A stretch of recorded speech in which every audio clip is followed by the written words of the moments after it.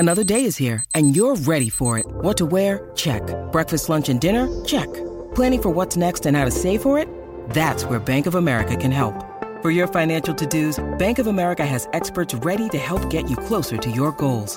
Get started at one of our local financial centers or 24/7 in our mobile banking app. Find a location near you at bankofamerica.com/talktous. What would you like the power to do? Mobile banking requires downloading the app and is only available for select devices. Message and data rates may apply. Bank of America N.A., member FDIC. Join us for today's episode of the Word of the Day podcast, where we're delving into the meaning of the word Animalcule. Let's begin. Animalcule is a term used to describe a tiny or microscopic animal that is difficult or impossible to see with the naked eye. The word comes from the Latin word animalculum, which means little animal. The term was first used in the mid-17th century to describe microscopic organisms that were discovered using early microscopes.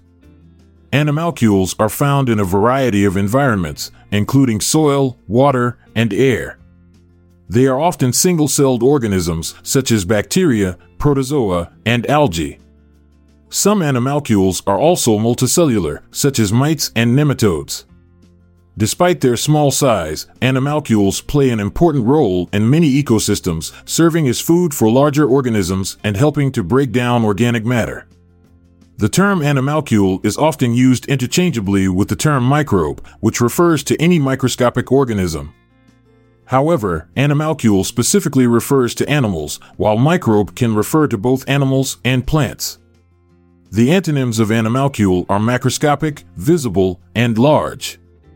The synonyms of animalcule include microbe, microorganism, germ, bacterium, protozoan, and unicellular organism. To summarize, here's a sentence that uses the word animalcule in context.